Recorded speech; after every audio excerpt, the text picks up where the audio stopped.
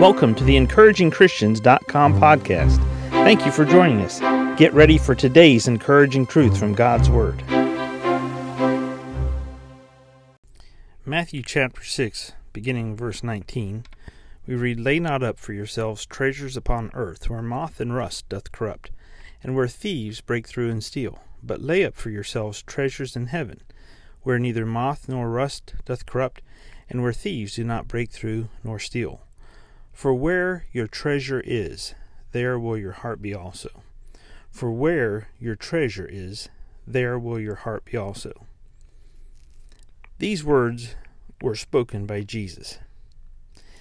What he is noticing here, and what he is saying for people to recognize, is we have a place where we make deposits in eternity, and we have a place where we make deposits here on the earth. Now, for many of us from the financial world, we would think, well, deposits, they tend to go in the bank, they tend to go into, if we're going to buy stocks and bonds, and we're going to make investments, and we're going to deposit our financial treasure.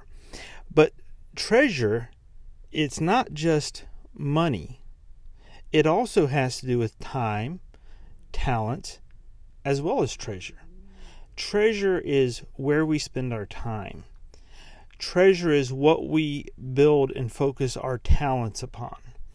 Treasure is how much money we accrue or we invest. And what Jesus said here, for where your treasure is, there will your heart be also. If you spend more time making deposits in eternity, your heart tends to think of and lean towards eternal people, eternal beings, eternal deposits. If your treasure is focused on making deposits in your earthly account, then you focus on things on the earth. It's not just simply a one versus the other. Because when you invest in people that are here that are important to you, you are making an investment for eternity, but you're making an investment here on earth in a person. It's not just a money or a financial investment. Interesting word, verse 21, for where your treasure is. The word treasure means a coffer or a casket or a place that you put your treasures.